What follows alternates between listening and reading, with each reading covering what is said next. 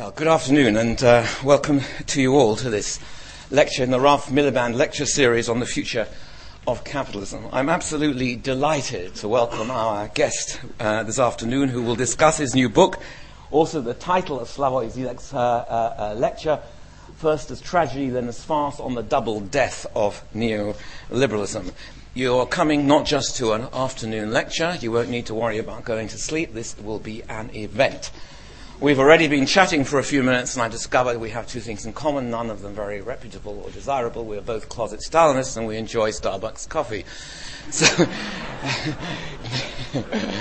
that's for the democratic discourse and radical politics. Okay. Slavoj is a philosopher, of course, and cultural critic of great renown. According to a recent profile in The New Yorker, and I love this, Slovenia has a reputation disproportionately large for its size due to the work of this gentleman. He was born in 1949 in Ljubljana and was educated there and spent his early years there. He's had an extraordinarily productive, prolific, dazzling career. He's written over 50 books on topics ranging from philosophy to Freudian and Lacanian psychoanalysis to theology, film, opera, and radical politics. In addition, he's been a candidate for and nearly won the first presidential election for the independent Slovenia after the breakup of Yugoslavia in 1970. He currently holds many positions. Here's just a few. Professor at the European Graduate School, the International Director of the Birkbeck Institute for the Humanities here in London, and a senior researcher at the Institute of Sociology, the University of Ljubljana. He has also, of course, been a visiting prof in many, many places. He's going to speak for about 40 minutes, and then hopefully there will be time for questions, which will take in big clusters. But I should also say that this occasion marks the publication of his new book. After the lecture, it will be on sale outside that door, and he has agreed to stay and sign books. So if you want to buy one of his books, then you'll be guided back round the lecture theatre here, and the author and champion and critic will sign for you. So please join with me in giving Slavoj a very warm welcome.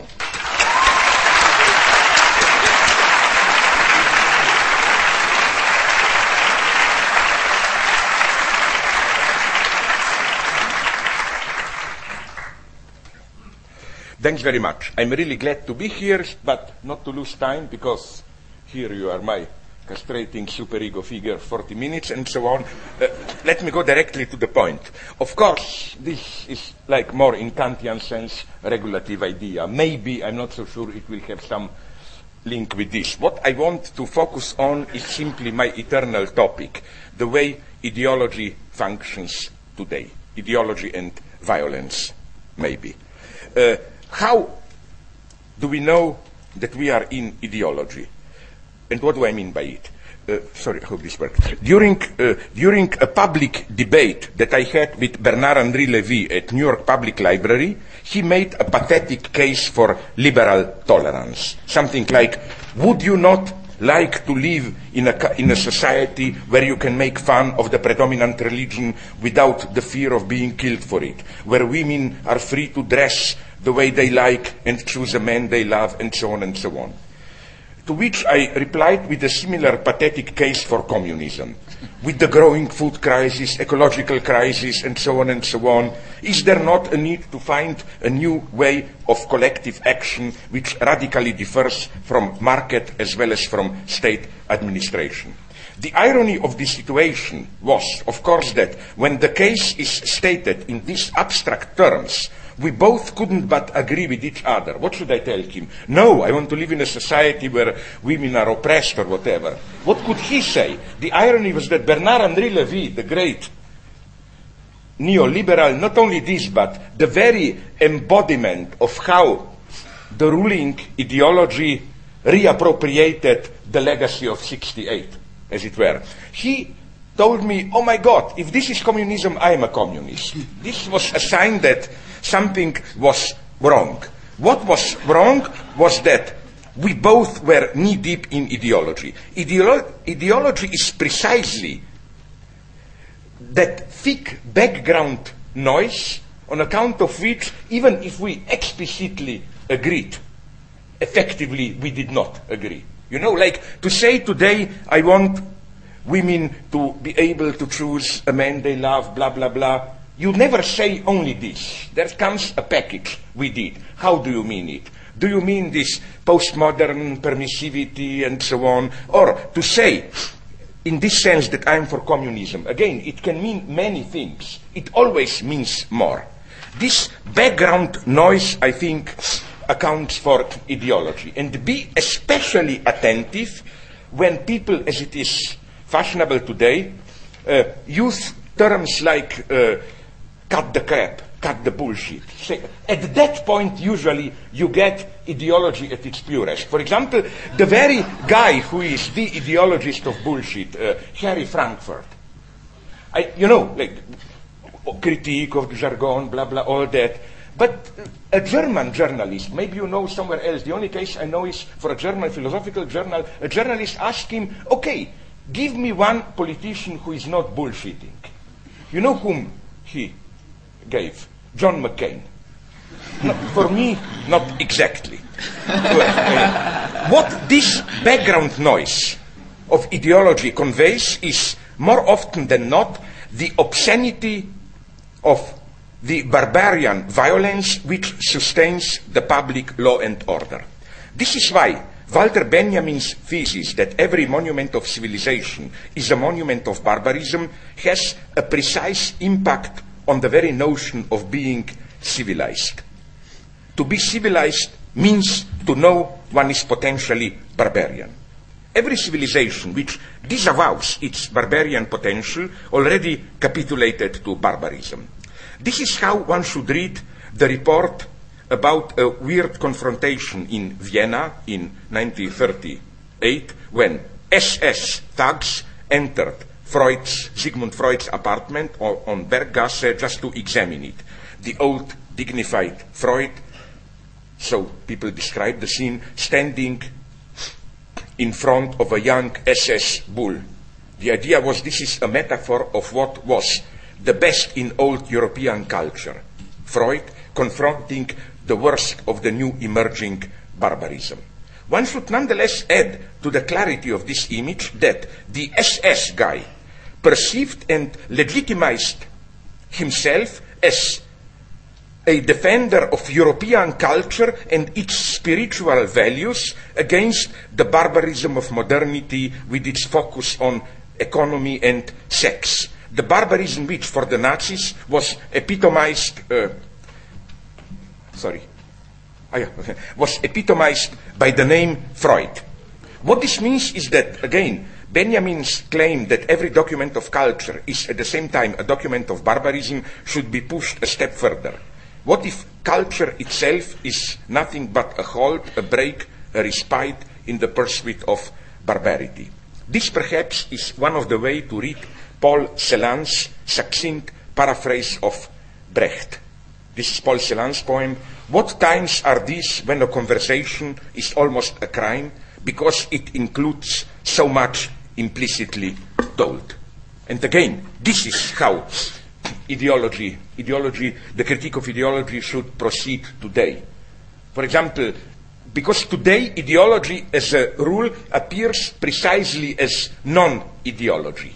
And you should detect it as the unspoken background. Not only if in the old days, in a more traditional functioning of ideology, you had the explicit ideological message, sacrifice, whatever, and then you got the obscene message between the lines. I claim fascists are masters in it. The official message is sacrifice yourself, your country needs, and then the line between messages, pretend to do this and you can, I don't know, rape girls, kill the Jews, whatever, all the obscene payment that you get.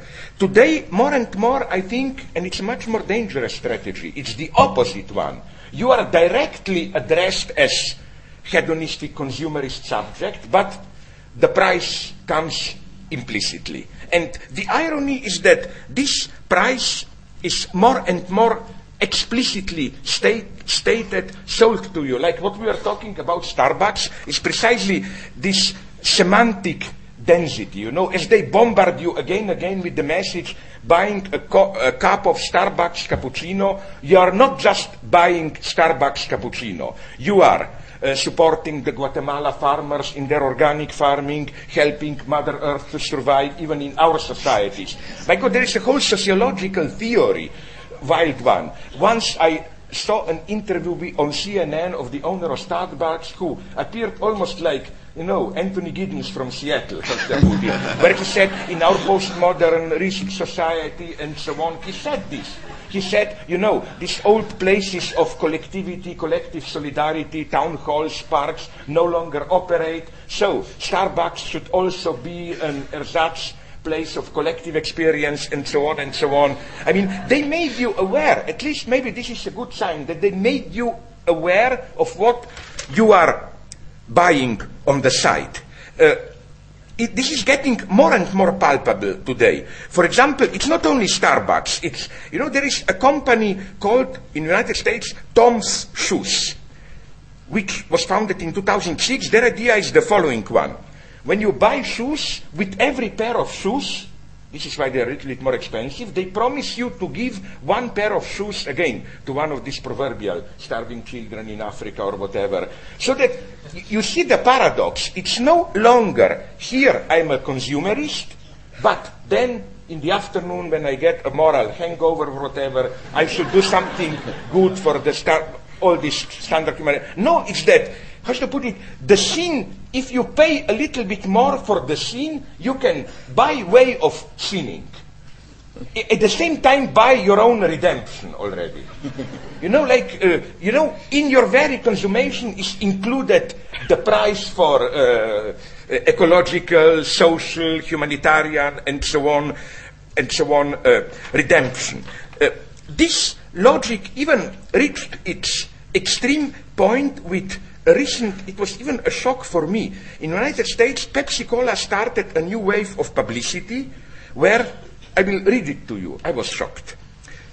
Pepsi, that's their publicity. Pepsi has always been about refreshment. But what if instead of just refreshing people, Pepsi will help to refresh the world? If you've got an idea about how to make the world a better place, whether it's saving something, creating something, or fixing something, we want you to tell us about it. Then you vote to decide which idea are the best. And then, Pepsi will give the money to whatever, an ecological cause, and so on. I find this so wonderful, so that you are even given the freedom of choice to decide about this surplus, which makes a commodity more than a commodity, and so on and so on. This ideological trend is based in what? In, again, ideology appearing as its opposite, as non-ideology. What do I mean by this? I will give you just two extremely simple, clear examples. First, I hope you saw one of the two recent Israeli films about the 1982 Lebanon War. Ari Folman's animated documentary, Waltz with Bashir, or Samuel Maoz's Lebanon. Both movies are about a war, but they both enact a certain, how should I call it, reduction to the apolitical elementary experience of terror of being at war. For example, Lebanon, most of the movie takes place within an Israeli tank penetrating into Lebanon, and it doesn't celebrate Israeli as technological masters or whatever. No, it shows all the horror. Soldiers experience this as a meaningful nightmare, are terrified, and so on and so on. But nonetheless, it may appear pacifistic good, but I think the price we pay is a total depoliticization of a society. The moment you focus only on soldiers finding themselves in this absurd situation of killing and so on, questions like, but wait a minute, what were they doing there? It was a war of whom? All this somehow disappears. You get just pure non-ideological, as it were, human suffering. But so that you will not say that it's only this side, American, Israeli, that I attack. Let me take a similar example of very refined functioning of ideology from today's Cuba. I like detective novels, so I couldn't resist reading a couple of Cuban detective novels. He's a very good writer. You can get them now. They're printed here, so-called Havana tetralogy of Havana Red, Havana Blue by Leonardo Padura Fuentes, sorry. They are police procedurals set in today's Havana. First, they are extremely critical of today's Cuban society. It's none of the idealism of sacrificing for socialism. They show prostitution, exploitation, corruption of the nomenclatura, not misery, even more. The explicit topic of these novels is that because of the communist adventure, the entire younger generation of today's Cuba is a lost generation, in the sense of things are happening politically, artistically, economically. They are in the void. They are, how to put it, losing time, missing, not the Stalinist train of history. This is only in our hearts. People didn't yet grow to that, but simply missing what is going on today. So I thought, oh my God, I would like to meet this guy. I'm sure he has a nice villa somewhere in Miami suburbs. Then I was told, no, he's very celebrated as their main export article. He lives in Cuba, is fully recognized there. Not even this kind of a, half dissident, like every second of your book is prohibited or whatever. And I think I got the logic why. Because in a very perfidious way, the book works and his books as apologies for Cuba. His heroes, although disappointed, depressed, seeking refuge in alcohol and dreams, fantasizing about alternate historical realities, mourning all the time their lost chances, and of course, they are all depoliticized. They ignore the official socialist ideology. But nonetheless, they fundamentally accept their situation. The idea is, as mature men, we shouldn't dream about Miami in all bitterness. We are citizens of this island. Here we should stay and make the best of the worst situation. This acceptance is the background of all critical remarks and dark descriptions. Although totally disillusioned, they are from here and here to stay. This misery is their world. They struggle to find a meaningful life within its coordinates. And I think this is why, again, it functions in a perfect way as ideology, precisely in depoliticizing the situation. So again, the main point is ideological gesture is this, how to put it, reduction to our core human identity outside or beyond ideology. When I hear, to be a little bit tasteless in a metaphor, when I hear words like, but never forget that beneath all the ideological dreams, orientations, we are the same human beings sharing anxieties and so on. Well, my reaction is that Joseph Goebbels one, no? Show me this and I draw my gun. Why?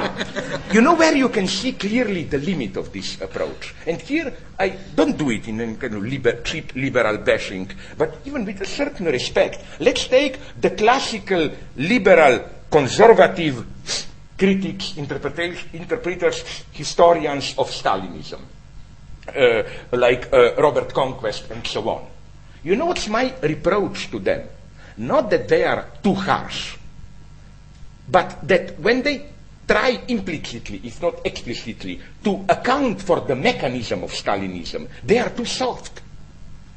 If you read these standard biographies, critiques, don't you have this impression, at least this is my impression, that the only explanation they give is that official ideology was a total cynical instrument, nobody took it seriously, that if you scratch the surface, you will discover an ordinary guy caring just for power, money, wealth, influence. In other words, ideology is just not even a mask in the sense of appearance which seduces you, but just a cynical tool. Stalinists were really brutal people obsessed with power, and so on, humiliating, and so on. In other words, if you scratch the surface, you all of a sudden encounter this same proto-natural liberal individual. Where you can find this at its purest? I'm sorry if I repeat my example. I use it in another talk, but it's crucial. Did you see the movie which is resolutely anti-communist? Life of Others, Levendes Anderen, the German one which got Oscar. Again, I claim this as a leftist, some kind of communist. My God, this movie is not hard enough, harsh enough. You know what's the story? To cut long story short, top minister in ex-German Democratic Republic wants to screw a beautiful wife of a theater writer, great theater star of East Germany. So, to get rid of the competition, the husband, he orders the Stasi, the secret police, to control the guy and so on and so on. You know what's the problem with this theory? My God, what naive liberalism do we encounter here? The idea is that, don't they get it? And here I occasionally, not always, even agree with my not exactly political friend, Timothy Garton Ash. I met him 2 days ago, we totally agree that the guy, with all his furious anti-communism, didn't get it that in East Germany, the way it was, a writer like that, big public figure, popular place, and so on, performed in the West, he would have been covered totally by at least 10 agents, even if there is no sleazy minister who wants to screw his wife. You know, in a typical liberal illusion, they have to look for this pathology. If something evil is happening, there must be some sleazy individual with one of these, as we put it, elementary human desires. You want women, you want power, or whatever. The true horror of GDR and other Stalinist country was, again, that even if, I refer to the film now, even if all of the secret police were to be, I wouldn't say honest in their own terms, like just sincerely believing, doing their work, like the other hero of the film is this half-honest Stasi guy. The hero of the film, exactly the same thing would have happened. You don't need the bad minister with his pathological desire to have it all to have it all started. So what are the consequences of this, how should I call it, move away from ideology which is in itself part of ideology? Just to return for a moment to Stalinism. The problem I find, again, in these histories of Stalinism, to return to it, is that they treat Stalinist politicians as if beneath the official dogma, they disposed of another elementary, cynical, liberal, natural, utilitarian, egotistic, individual language, as if they knew what they were really doing. But what if, no, the really horrible thing that you discover, now that some of the Stalinist archives are partially open to the public, at least, is that in private they spoke exactly the same language. It wasn't that in private they were cynics, brutal, and so on, but still they didn't have another interpretive grid, another network to interpret what they were doing. They weren't cynics in this simple way. So where does this humanization of politics, nothing against humanism, but humanization in the sense of don't forget we are really warm human beings, bring us? In the middle of April of this year, 2009, precisely when they had in the United States these so-called right-wing populist tea parties protesting new taxes and so on, I was sitting in a hotel room in Syracuse, United States, and I was jumping between the two TV channels. A documentary on Pete Seeger, you know, the great American country singer, populist left, and, of course, Fox News report on the anti-tax Tea Party in Austin, Texas. In this Republican populist Tea Party, a country singer performed an anti-Obama populist song full of complaints on how Washington is taxing the hard-working ordinary people to finance the rich Wall Street bank executives, and so on and so on. And what shocked me, it was really an unpleasant surprise, is how similar the entire rhetorics was, because in the Pete Seeger show, they played some of his legendary songs, which basically were saying the same thing. Of course, not the same thing, but at least superficially. You know, we poor, hard-working people are exploited by the rich bankers, and so on and so on. This weird similarity between the two singers, both formulating an anti-establishment populist complaint against the exploitative rich and calling for radical measures up to civil disobedience, is this not a painful reminder that, with regard to the form of organization, today's radical populist right strangely reminds us of the old populist left? Are today's Christian survivalist fundamentalist groups, with their half-illegal status, which see these groups the main threat to their freedom in the oppressive state apparatus, are they not organized precisely like, for example, Black Panthers back in the 60s and so on? I'm not saying they are the same. What I'm saying is that this is for me another confirmation, again, of Walter Benjamin's thesis that behind every fascism there is a right-wing revolution. The true tragedy, especially of the United States, political tragedy for me, is that the populist right took over, put it very naively, in very naive energetic terms, the energy which was before invested into the radical left. How did it do it? I think that one of the key points here is ideology, again, at its most elementary, which appears as non-ideology of freedom of choice.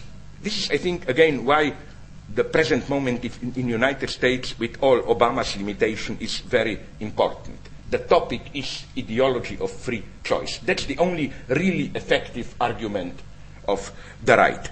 What's the situation here? We all know the old Marxist critique about how the multiplicity of choices the market bombards us with obfuscate the absence of real choices. Like we are given all the false choices, Coke or Pepsi, whatever. We are not given real choices. But I think something else is also happening, which theorists of so-called risk society like Ulrich Beck made it clear, that there is also the opposite phenomenon. We are all the time bombarded with calls to make decisions in a situation which remains opaque, where we are not even superficially qualified or given enough data to make a decision. So what's for me, again, the problem here? Today, in the era of risk society, the ruling ideology tries to sell us the very insecurity caused, for example, by the dismantling of the welfare state as the opportunity for new freedoms. You have to change your job every year, relying on short-term contracts. Why not see it as the liberation from the constraints of a fixed job, as the chance to reinvent yourself again and again, to become aware of and realize hidden potentials of your personality? You can no longer rely on the standard health insurance and retirement plan so that you have to opt for additional coverage. Why not perceive it as an additional opportunity to choose, either between life now or long-term security? And if you nonetheless persist in your anxiety, then they tell you that, you escape from freedom, you are immature, you are not ready to accept new freedoms, and so on and so on. Here, I think, this will be the little bit of real Stalinism, I hope we all share it. Here, nonetheless, we can make some use, not in this dark Stalinist sense, of the opposition between formal freedom and actual freedom. By actual freedom, I don't mean any of this Stalinist stuff. I simply mean the following, which has to be emphasized today again and again. I claim the way we should answer those who advocate free choice is not by saying, no, there are some higher things we should limit our free choice. We should just make a simple observation. In our complex, postmodern, and so on societies, yes, free choices are extremely important. But are we aware, and I will say something now very naive from our daily experience, just think a little bit of what does it mean to be free. You can walk freely, buy freely, you can move freely, you can choose your job freely, whatever, all this. Are we aware of what an elaborate, let's call it symbolic and institutional substance network has to be here in order for us to effectively function as free individuals? I can walk freely on the street because I know that if somebody beats me, attacks me, I can more or less. You never know. Call the police, I rely on that. I can deal with others freely because I know that, at least within reasonable limits, I can expect that we all follow the same rules of politeness. You know, that, like, we walk on the street, by mistake, I hit you, no? I will just look at you and say, sorry, and you will say something like, oh, it's okay, doesn't matter, we will not start shooting each other or whatever. I mean, you know what I mean? That freedom, precisely as individual freedom, takes a tremendous lot for granted in the form of this background. And for me, here we should demystify the freedom of choice. We should, the way these Republican defenders in the United States and elsewhere argue for the freedom of choice, they simply don't see that their actions undermine much of this invisible substance, which then actually limits, constrains our freedom of choice. For example, when I was involved with some debates there in the States, I used a very demagogic argument which worked. I told them, listen, compare healthcare, why not, with water and electricity. All three, health, water, electricity, are absolutely crucial for our lives. But concerning water and electricity, if you ask me, I renounce with great pleasure my freedom of choice to choose the water provider and so on and so on. I don't want to think about it. I just want to be relatively reliant and so on and so on. And I claim it's the same with healthcare. Okay, for the time being, before we Stalinists take over, okay, let the rich have their higher paid, but isn't part of not only elementary decency, egalitarian decency, that one of the things that we should still be proud to be from Europe. This basic idea that independently of status and so on, there should be some basic security for a decent life for all of us. Not only because of this, but even from the standpoint of freedom of choice. If you don't have to worry about, oh my God, do I have to have £500,000 ready for a difficult operation? If you can at least basically be able to forget about illness, not in the sense of I will not get it, but in the sense of if it comes, I can at least basically rely on a network which is there. Can we even imagine how much more actual freedom of choice this gives us in actual lives? I mean, can you imagine a life where you have all the freedom to what? To run all the day around, looking for the doctor you can afford, looking for the water supply you can afford, looking for electricity provider. We simply should accept this. Now, do I have still 5-10 minutes? Sure. To concluding thoughts. So, I'm often accused of this, the problem of violence. Okay, I have some peculiar, unorthodox opinions there. But I hope we can come to an agreement as to the basics. First, when we talk, because, yes, let me return to this point, freedom of choice. This is an example of where I'm not afraid to use the term violence. But the violence I'm talking about, it's not the violence of killing others, imprisoning others, not even physical violence. It's something which is, in a way, psychologically very violent, but it's more, how should I call it, a defensive gesture of inner transformation. What we should do is, how should I put it, why are, unfortunately, referring to the last opinion polls, Republicans, by manipulating freedom of choice, even more or less, more and more, unfortunately, I hope it will not last, winning. They are mobilizing a certain rather complex mechanism of choice and social identification. You know that, these are wonderful psychoanalytic questions which we should, and theories we should apply here. Like, when the question is to be asked, apropos freedom of choice and so on, not only what is the ideology you adopt, but as what do you identify yourself in adopting that ideology? I think it was already your own, 30 years ago, Manchester, the beginning of cultural studies, guys, who made, apropos, when they analyzed Margaret Thatcher, a very nice discovery that people do not identify when making ideological choices with what they are. They identify with an ideal of what they may become. It's always this possibility. And this is how, for example, Thatcherism works. You don't identify with what you are. You identify with the market luck around the corner or what. And this is how it works also. So again, here we need psychoanalysis. But furthermore, this identification, the way we dream, the way we perceive ourselves, this is maybe the harshest of all struggles. This is, I will quote an old liberal. He needs some reform here.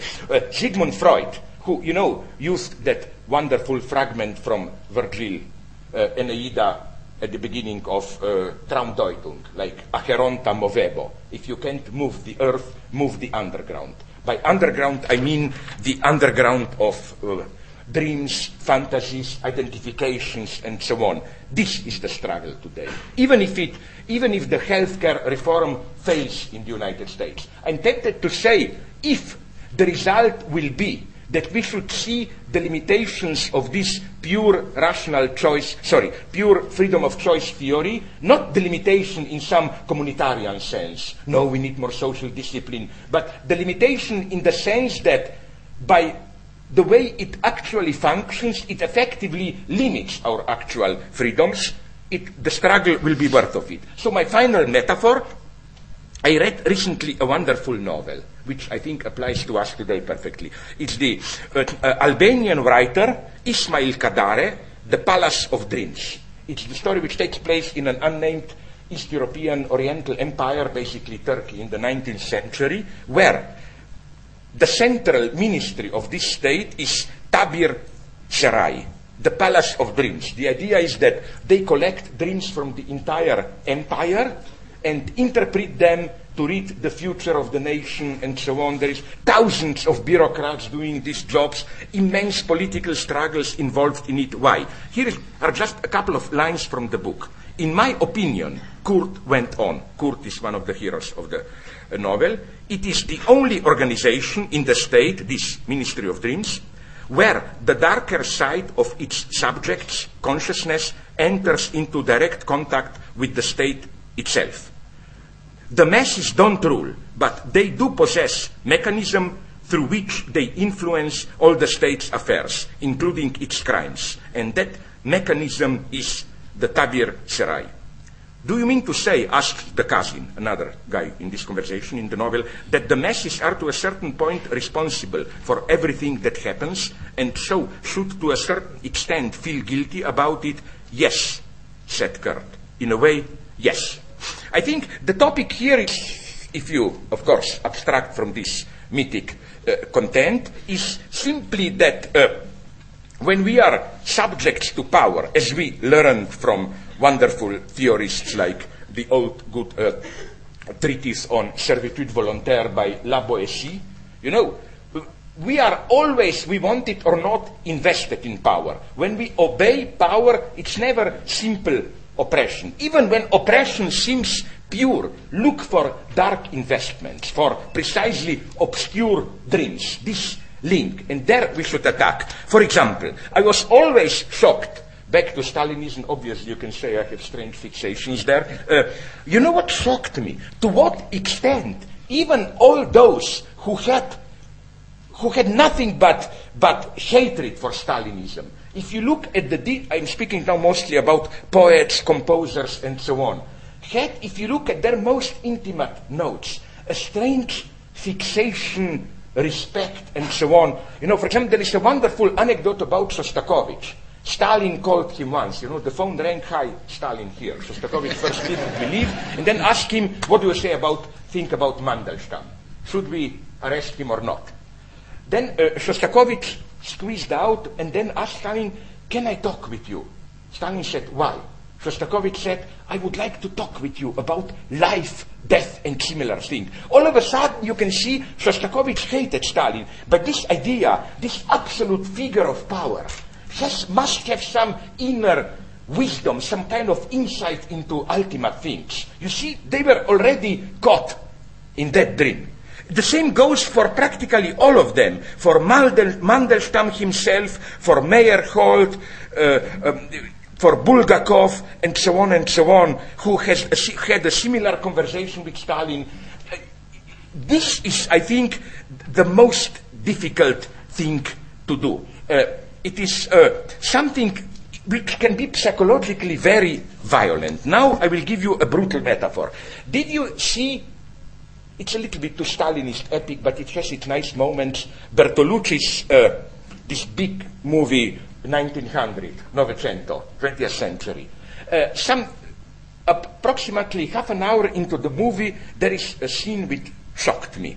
There is a confrontation between the striking poor farmers on strike and their landowner who, in very reasonable economic terms, explains to them how, because of the, like today, because of the financial crisis, market drop and so on, you should accept only half the wages.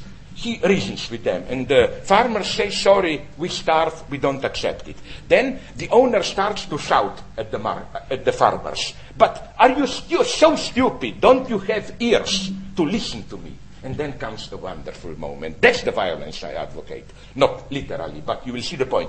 One of the farmers steps forward, takes out a knife, a kind of a curved knife, and cuts off his own ear and says, now, here you have it. Like talking about our ears.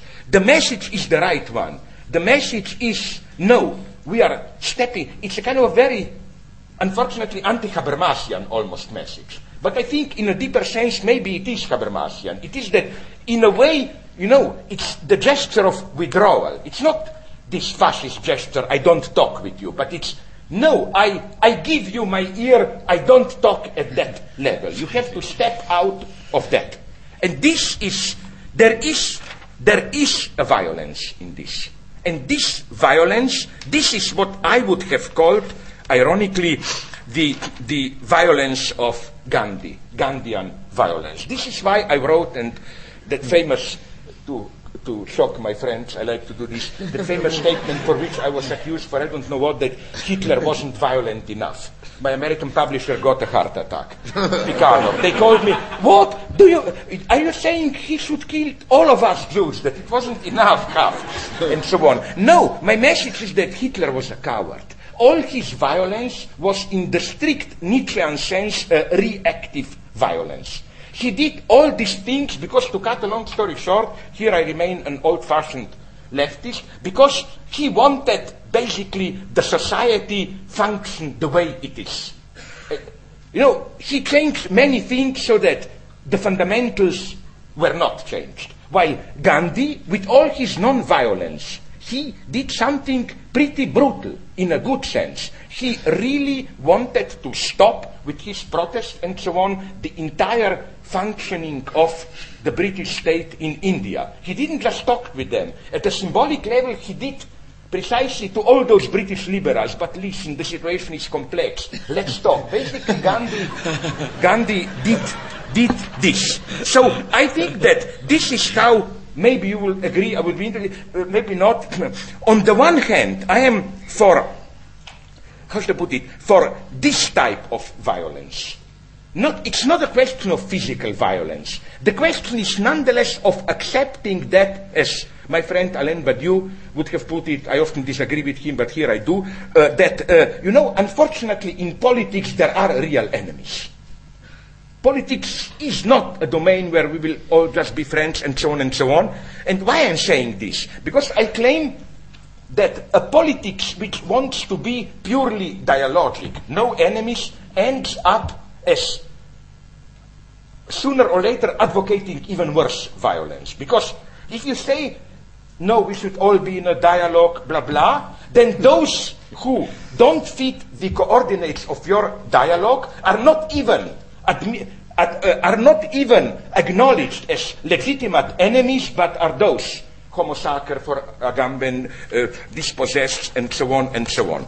The second thing I want to say, just to conclude now, really, like physically I prove it to you, 2-3 pages, is that paradoxically, this, and I like this conclusion, this need for violence, but violence in this sense of, it's more, how should I call it, the interrupting violence, should be combined, I think,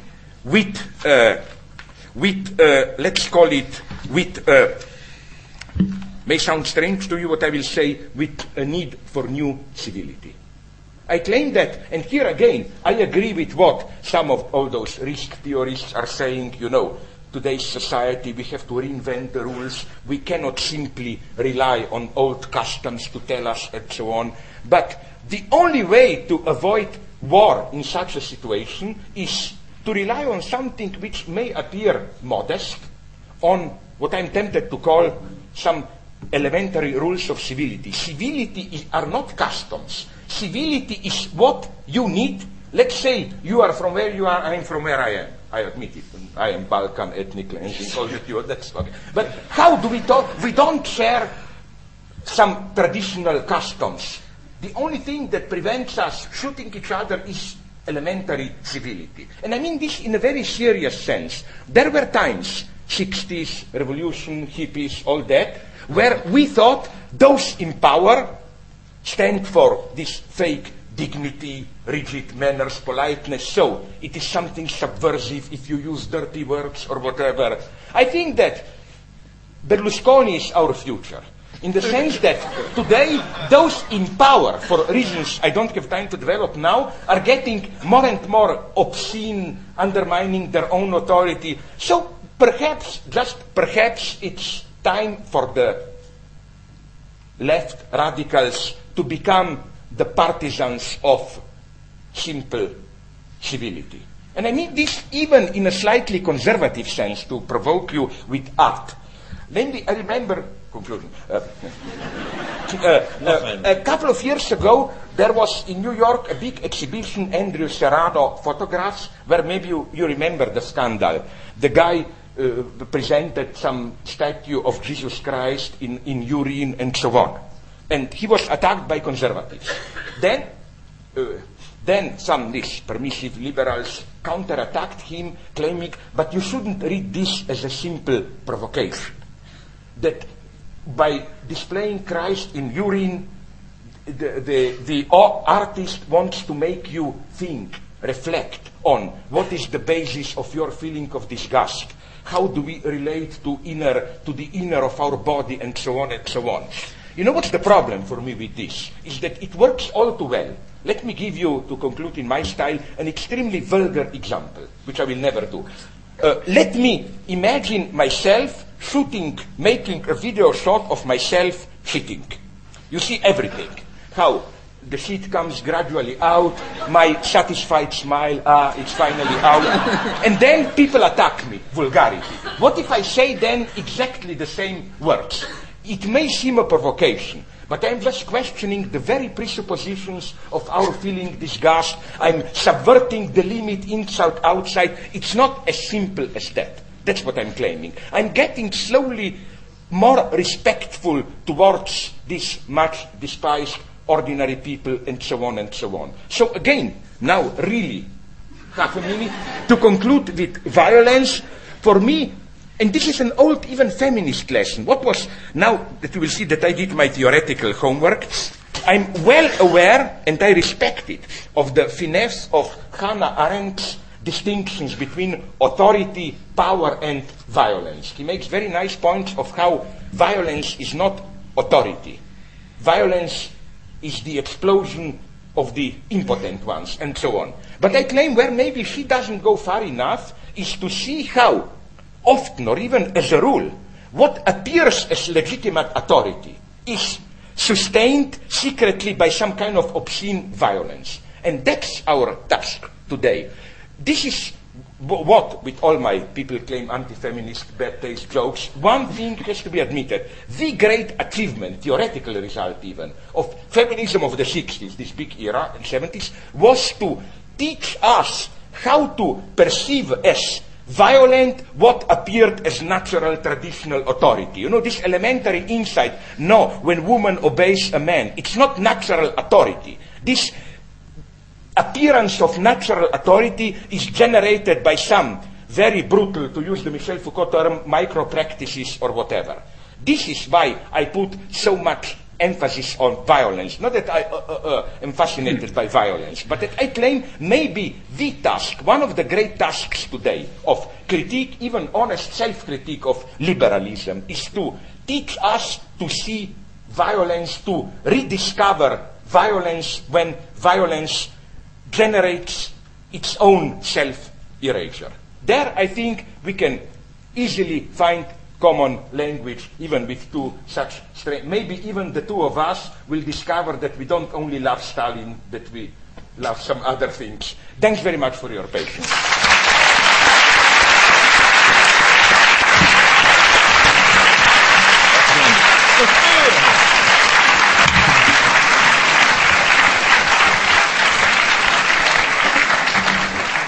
And again, I read your book on democracy, and I must clarify here, when I problematize democracy, again, it's not a new Leninist Central Committee.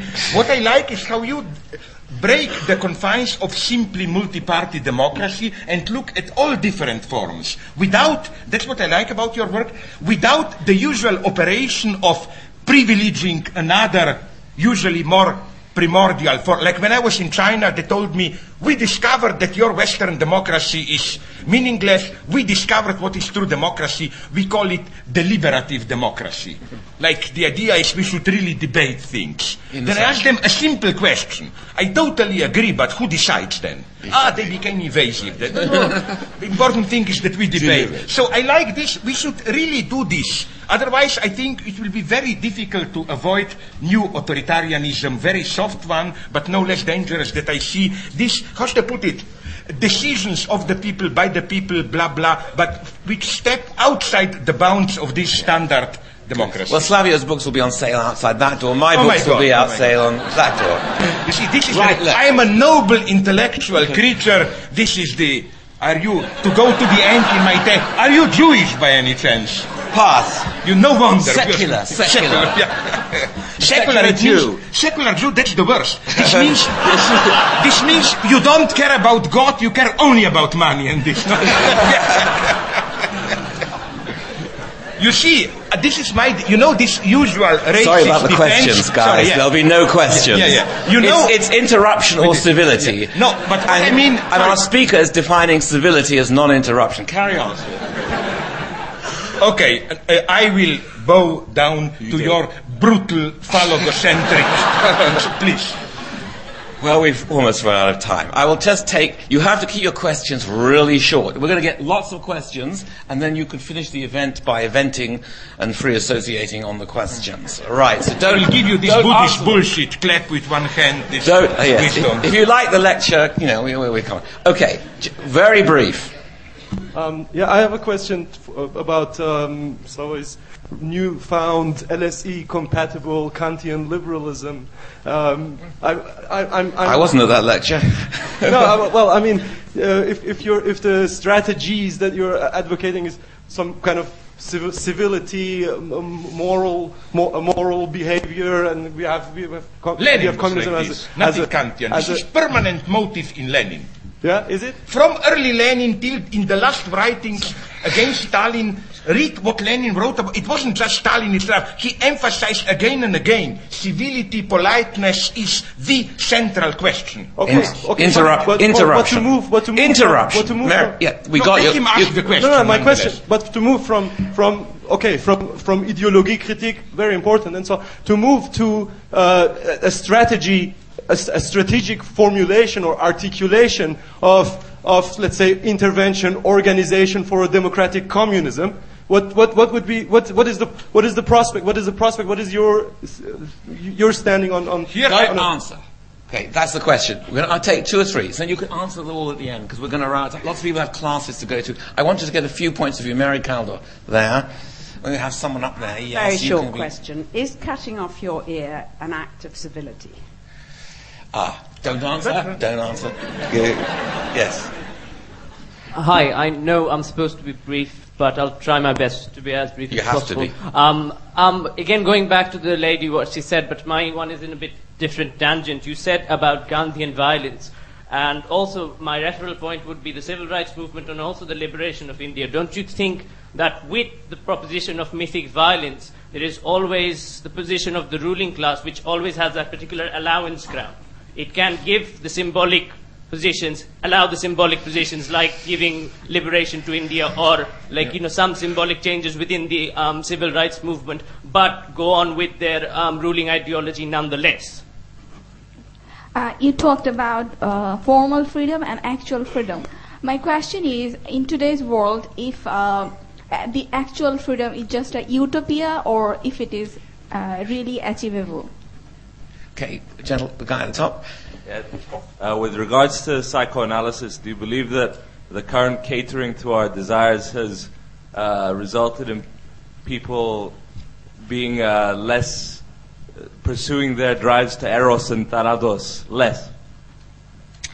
Okay, now I'll ask you just one question. Do you see yourself actually as anti-Habermasian? In the last 10, 15 minutes, you could easily be thought to be.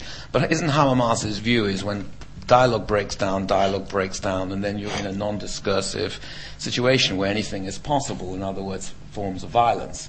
But the point of dialogue is once you enter a dialogue, it raises inherently the possibility that you might come to an understanding, because if you didn't make that presupposition about dialogue, it would fragment. You wouldn't go on. You wouldn't go on because you wouldn't think you could engage the other. But when language breaks down and dialogue is finished, and that is your point, then the game is entirely different. So is that anti-Habermasian? I'm not sure. No, but do you think it is? I will try to be as short as we've possible. Only got 5 minutes because of classes, I'm afraid, and the books will be signed, and then you'll come back and get a unique signature in years to come.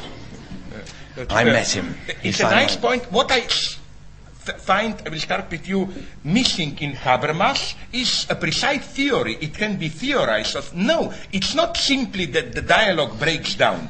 If we have something to learn from psychoanalysis and politics, is that often breaking down the dialogue is often even the only way to create the conditions maybe for a true dialogue. Okay. Like it's sorry to contradict myself, the cut the crap, cut the bullshit move, where then you open the space. And the same I would say for civility. I'm not civility and cutting the ear.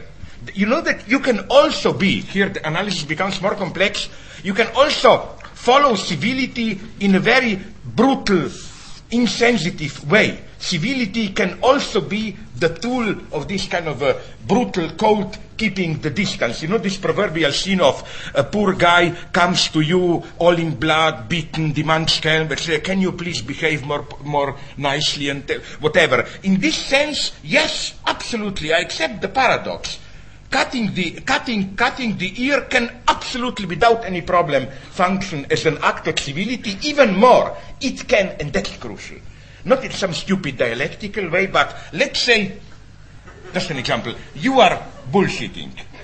No, you are not, I am. But when I do this, basically what I'm saying is, beneath your appearance of civility, you are basically extremely brutal and ignorant.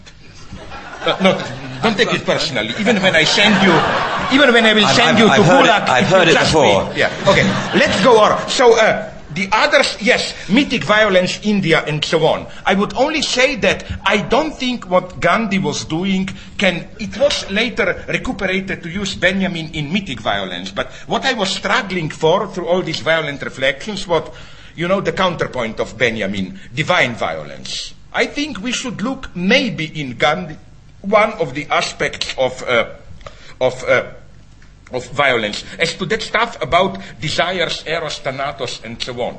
Well, desires are not fixed for me. The psychoanalysis that I advocate, it's not, make a trip to your inner, listen to your desires. No, we should be ruthless with our desires. I'm even ready to go as far, in a slightly Stalinist mode, and to say we have wrong and correct desires. You should be a ruthless censor of your desires. This is, for me, at least, the lesson of Freud. And there were two. The first one, what would have been democratic communism, and so on and so on. I don't like to bluff here. I don't have a clear vision. All I'm simply saying is that because of ecological crisis, new forms of apartheid, biogenetics, and so on, we are approaching a stage where the standard models of collective or individual activity, market, charity, state interventions, will not do the job. We have to, the struggle is, that's why I cling to the crazy word communism,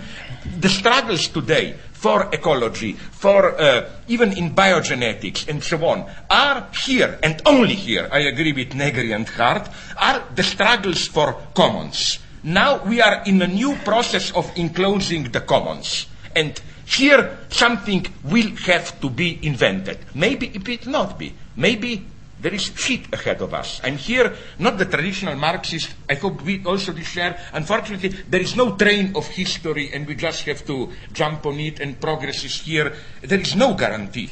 We will have to act. Sorry, one question I missed after divine violence and before desires, something about freedom. My God, can the guy do it very briefly again? Ask freedom. I'm very sorry. Please say it. One of you didn't get it. Did anybody feel that question was not addressed? If so, repeat it. Was it you? Yeah. I asked if that actual freedom is just an utopia or it is achievable in today's world. Okay. My standard, here I remain a standard leftist.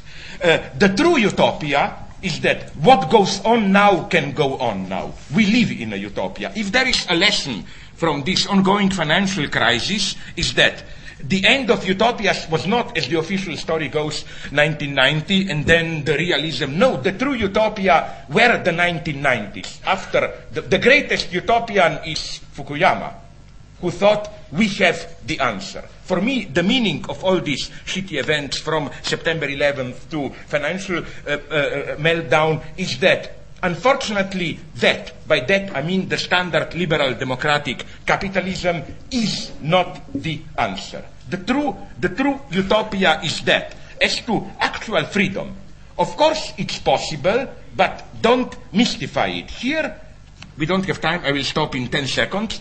Here you will get the darker side of me. I think that part of this new freedom will have to be also, of course not terroristic in the sense of imposed by state, but a new sense of solidarity, discipline, and so on. This is why often I ironically define myself as left-wing fascist.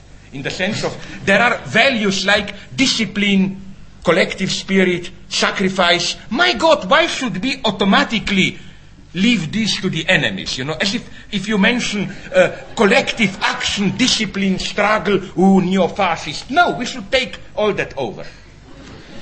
Well, listen. Yeah.